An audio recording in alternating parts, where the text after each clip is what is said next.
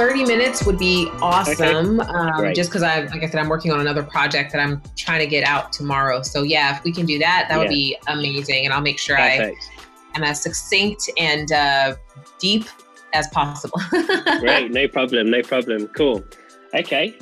Well, yeah. So I guess my first question really was, if you'd be able to just describe your role at Facebook to everybody who's going to be watching this, and perhaps a little bit about how you got into that role and the story there. Sure. So my role is both internally facing and externally facing. So externally facing, I try to interface with faith leaders, churches, pastors, denominations to help them really reimagine what Facebook is capable of, because so many people are using Facebook as just a marketing channel when in fact it has the capacity to be a ministry channel. And so I'm really trying to help people just rediscover what Facebook is capable of. And that's kind of the external role. Internally, I help to consult with our various product teams to try to bring a faith lens to what we're building relative to, how is this going to support communities of faith? How could this potentially, if we were to make some tweaks, how could it potentially have an even deeper impact? So yeah, I just try to be an advocate externally and internally at the same time. Now, how I got into the role, that's like a long story, but it really just is, the answer is God. Short story. I had never worked in tech or social media prior to this role, but I've been in ministry since I was 17, had been preaching, teaching the gospel, and I ended up marrying a pastor. He wasn't a pastor at the time, but he is now. And I had always worked in the corporate sector. I was in a high level role in the nonprofit sector, actually, right before this. And I thought I'd be doing that for the rest of my life. But the Lord spoke to me in April of 2017 that that assignment was over and told me to resign at the end of the fiscal year, which would have been June 30th of 2017. And 25 minutes after I resigned that day, I got the call from Facebook just out of the blue, asking if this is something I'd be interested in working with the company to help think about. And so, yeah, that's my very condensed Wow. journey and story. And I always tell people, because they say, "How do you get a job at Facebook?" I'm like, I don't know, fast, pray. I don't know. Because my experience is not the typical one, but yeah, that's me. What is it like to get a phone call from Facebook? Because I think for It's most people that's like would blow their mind probably. Yeah, it was a bit unbelievable. I mean, that was frankly my first reaction, because it's like, Facebook doesn't call people. So what is that? But no, it was truly a blessing, and it has been a blessing from the beginning. Very, very character building experience, because the company is constantly moving fast, iterating. One thing I've learned since I've been at Facebook that has really, frankly, served me in ministry is, if something isn't working, move on. A lot of Mm, times, we get so focused on making something work that isn't working. And so we invest time and energy and money when really we should have just pivoted a long time ago and done something different. And so I think I'm at the point now where I'm not really as married to things as I was before, where it's like, no, mm. we have to make this work. Not really. If it's not working, just figure out something that is and try something new. That's really good. Um, so I was wondering if maybe you could tell us a bit about what your home church is like. I know that a lot of churches in America are probably quite different to how churches in the UK might be, and what we would be familiar with. So maybe you could just sort of Sure. describe what it looks like. Well, I have a very interesting perspective, because I work with a lot of the largest churches and denominations. However, my local church, the church my husband and I lead, is not a large church. I mean, we have maybe a couple hundred people, which, frankly, is growth from where it started. When we became the senior leaders about 4 years ago, the church may have seen 40 people on a Sunday, maybe. And so we've experienced growth. But yeah, I work with a lot of the largest churches. And so the good thing about that is because I see both sides of the coin, I understand the challenges that leaders have when you're leading a small church, when you don't have staff, when you're dealing with volunteers and you're trying to cast vision, you're trying to get momentum, but you don't necessarily have people that it's their full-time job to execute on your vision. Like they have to kind of fit it into the cracks and crevices of their schedule. So I understand that, but I also see, of course, the very well-resourced churches and how they do have the capacity to be innovative and do things. But the truth is, churches don't start out that way. They have to have really good leaders who have very clear vision and who understand how to ruthlessly prioritize, which means when you're dealing with limited resources, you have to make investments in the things that are going to yield you the ability later to make more investments later. A lot of times I've discovered that we as churches tend to invest in things that we've always done, regardless of whether or not they're actually yielding fruit. And what that means is we just end up in this kind of vicious cycle of always wishing we could do more while continuing to invest in what isn't working. So so my church is a smaller church, but we're growing. We have a very exciting vision. And so I'm just excited to see where this all ends up going. Awesome. That sounds really good. So you've kind of mentioned a couple of times now about being okay with moving on from something sometimes, and if it's not working, there's no need to keep flogging a dead horse, as the phrase is. So in your experience, how have you recognized when that is the time, when it is time to move on? Have there been any things that you've noticed, that's kind of familiar? I know the signs and therefore I know how to move on. Yeah, I think, frankly, it starts with articulating what success looks like. So in my mind, before I'm going to start anything, I want to be really clear, like what does success look like by what day or what date? And, once I get to that date, I can then evaluate whether or not I am successful. And if I have not been successful, then I have two options. I can either which you should do this regardless, but I can think about why I haven't been successful and then take those learnings and try to make whatever it is successful. Or B, I can think about why I haven't been successful and apply that to an entirely new approach or a new project or whatever it is. So I think it really starts with, what is success to you?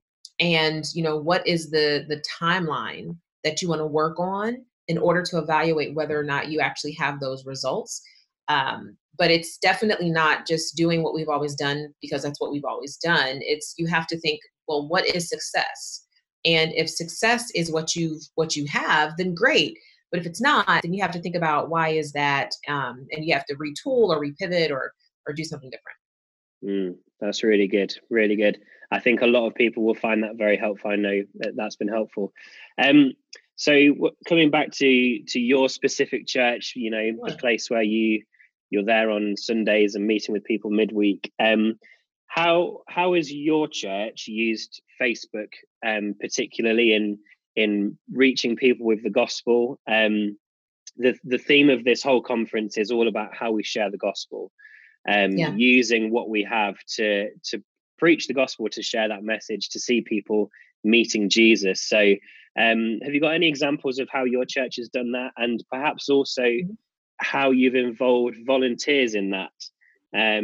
Because I think for a lot of churches here, there'll be a few people represented, but we're all trying to work with volunteers to help us with what we're doing. What's been your experience? Yeah, so we, as most organizations, we have a Facebook page. But one of the things I said at the Premier Digital Conference that I want to reiterate is, if you think of your Facebook presence like a house, your page is it's your front porch. Like it's the place that people kind of walk up to and they see what you're about. But that's not the place where relationship happens. That's not the place where you actually build a sense of community. And so we use groups on Facebook. We have a Facebook group, which we call our online. It's really the place where we have conversations, where we're connecting with each other throughout the week, where people are praying for one another, where we're celebrating each other. Something my husband and I will do. We try to do it consistently, but I'm actually on a book tour right now, so it hasn't been able to happen as consistent as we want, is we try to go live in the group just to talk about whatever the message was that either he taught on, or I taught on that weekend before, just to provide a forum for people to ask questions, to go deeper. What I think tends to happen is church kind of becomes an event that we go to, as opposed to a conversation that we're engaged in. And I think faith really should be a conversation. It shouldn't just be a thing that we go watch. Yeah. And so that's how we're using Facebook, is we're really trying to have conversations, and just trying to deepen relationships. And I think Facebook is so uniquely positioned because, we have the tools in order to help people do that. But you have to first, it gets back to what I said earlier, you have to first define what success is. Like, is success just a certain number of likes on a post, or is success actually helping people transform their lives, deepen their faith? And if that's the case, then you have to take a different approach. We also use, in our group, we use a tool called learning units, which I love, because learning units actually allows you to create sequential learning in the group. And so it's very much so discipleship oriented. There's also a tool in groups called mentorship, which is exactly what it says, where you can actually pair people up to each other in order to grow together. And I think that's such a great tool, but many times people aren't using them because they don't know that they're there. So those are just some of the Right. things that we're doing. Awesome. Really cool. And you mentioned about trying to go live in your Facebook groups when you can. Do you just do that from your phones, from your cell phones, or do you have to have any special kind of equipment, or is that something that we can just do whenever we can? Such a great question. Yeah. My husband and I will just go live in our living room with my computer or my phone. Yeah, just very organic. And frankly, that's actually why live was created. I know a lot of times it's being used now, and there's like a production quality to it where you have like the nice cameras and the nice lighting, and that's fine, no problem with that. But live was created just to provide a vehicle for that kind of spontaneous conversation with people. And so, yeah, we'll just go live in our living room, or if we happen to be traveling together, we'll go live wherever we are, and just have a conversation. And we only do it for like 30 minutes, so it's not a long time. But those opportunities get the highest engagement, the highest excitement, the highest conversations. That's cool. I was wondering if you've had maybe some examples from your own church, or maybe from churches that you've worked with, of people that have been in your groups, but are perhaps not, they're not physically there on a Sunday or midweek. That could be, maybe some disabilities that are keeping them in the house, or they live in a completely different location. But have you had any examples of how people have found this to be really valuable for them? Absolutely. I mean, right now, just in our own church online campus, like 40% of the members aren't even in our city. They're not, the majority of them aren't even in our state, Right. And the reason for that is, churches, I get asked this all the time, like, how do you grow your online campus? Well, you grow it the same way that you grow your real life campus, which is people invite people. The beauty of an online campus, though, is there isn't the barrier of travel, or having to actually like put on clothes and get in a car and go somewhere. Now, you can invite your friends to join the community, and all they have to do is just accept. So it lowers the barrier. So yes, you will find that there are people who are going to either watch because they're incapacitated for some reason, or maybe they're out of town. We have a lot of people that tune in who have never been to our physical church, but they feel like they're a part of our community, and we love that. That's really cool. Okay, so I thought I'd ask you for some. I've put one of my questions here. What are the top 3 ways that our churches can better use Facebook in order to reach more people, serve our communities better, and communicate our message? So I don't know whether you've maybe got some thoughts on that. Yeah. Well, one thing that I always recommend is you have, and this is difficult, you have to make the shift from thinking of social media as a marketing tool to thinking of it as a ministry tool. Because if you approach social media with the idea, oh, we're going to use this to get more people to the building, then you're basically going to just be posting about events and posting of, hey, come see us. And that's cool. But, the reality is the vast majority of the people are not coming to the building, but they're still in need of Jesus. And so, Yeah.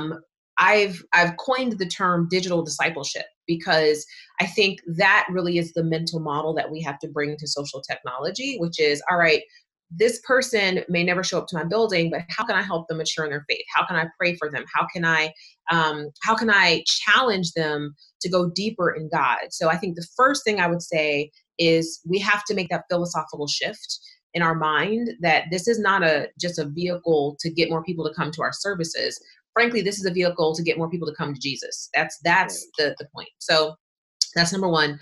Number two, I strongly suggest and recommend to people that beyond just a content strategy, you think about a community strategy. And what that means is using content as a conduit for conversation, not just Mm. as an informational billboard to say, hey, look at this thing, or hey, look at this scripture, because then it's like people are just passively consuming content. And research has shown that when it comes to even well-being, people who passively consume content tend to have worse well-being than people who Mm. are in healthy digital communities.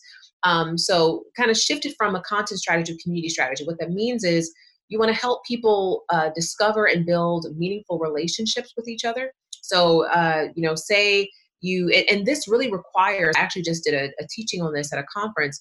This requires committing yourself to building relationships with and for people. So instead of just, how many comments did we get? How many likes did we get?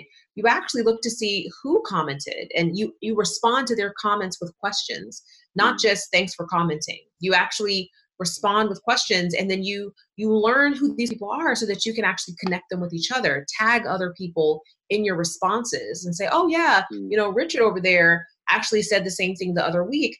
Richard, what do you think about this? So it's building conversations. And I think, just those two things, those two shifts will radically change the level of engagement, I think, that you see on Facebook. Yeah, that's brilliant. That's so helpful.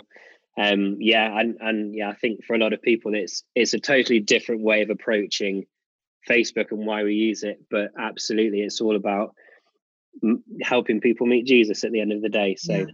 yeah, fantastic. So perhaps you've already answered this, but I just thought I'd ask: is there maybe one thing that you see a lot of churches doing or using Facebook for that you think, if that could be improved or changed slightly, we'd all be doing much better? Yeah, I think again, it gets back to, we have a very event centric approach to social. And so Yeah. we go live when there's an event, or we even will post when there's an event. I think we really have to get out of the idea that it's very time based, and broaden our horizon to understand there is no off hours for Facebook, right? It's 24 hours a day, 7 days a week, Yeah. 365 days a year. And so it gets back to your earlier question about how to leverage volunteers.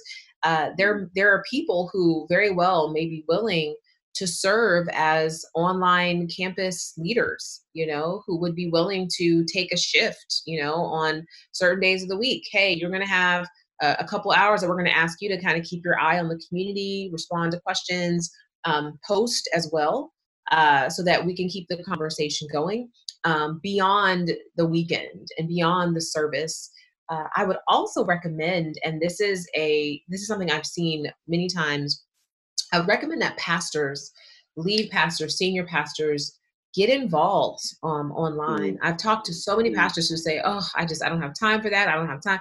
And I'm like, "Well, if you don't have time for people, which is essentially what Facebook is, then like, what are you doing?" that's that's why we're here. So I would recommend that they have a presence. And I don't think, but at least, as God speaks to you, you want to share it with the people. Like, hey, here's something that as I was in prayer this morning, the Lord spoke to me. Yeah, and just allow your life to be a ministry tool for people. Yeah, that's really good. Really good. So I just got a couple more questions, really. One of them is, what's your dream or your vision for your role at Facebook, but also, you know, as Facebook keeps growing and how churches and these faith-based organizations are using it, what do you see for the future? Mm. My dream would be for every local church to have an online campus on Facebook as well, because many times people say, oh, well, should we do digital church or should we do real life church?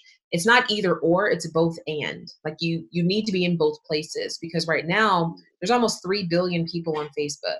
And if you say, Wow. well, you know, we're not really interested in that, it's like, okay, so you're not interested in like half the world. I think that there needs to be a presence in both places, in all places. So my dream is for every local church to have an online campus on Facebook. And I think again, as we continue to grow and invest in communities of faith, I just want us to become the place where people can come and they know they're going to receive support, they're going to receive hope, that they can get plugged into a local church community that is thriving, where they can be inspired. And so, you know, we'll see what happens, but that's what's in my heart. Brilliant. Yeah, amen. Believe it. So just, yeah, do you have perhaps just one piece of advice or just some encouragement for everybody who's going to be watching this? You know, at the end of today, when we all go home, we're going to be full of ideas, I'm sure, and wanting to put lots of things into practice. But just wondering if you've got sort of one thing you could say to sort of encourage us all, really. Absolutely. I would say this. We tend to define church as a place people go. You know, it's a thing that we attend on a date, at a time, at a location. But in fact, the church was never meant to be a place. The church was always a body of people. When Yeah, Jesus talked about building his church, he didn't say, "Oh, I'm going to build it with bricks and stone."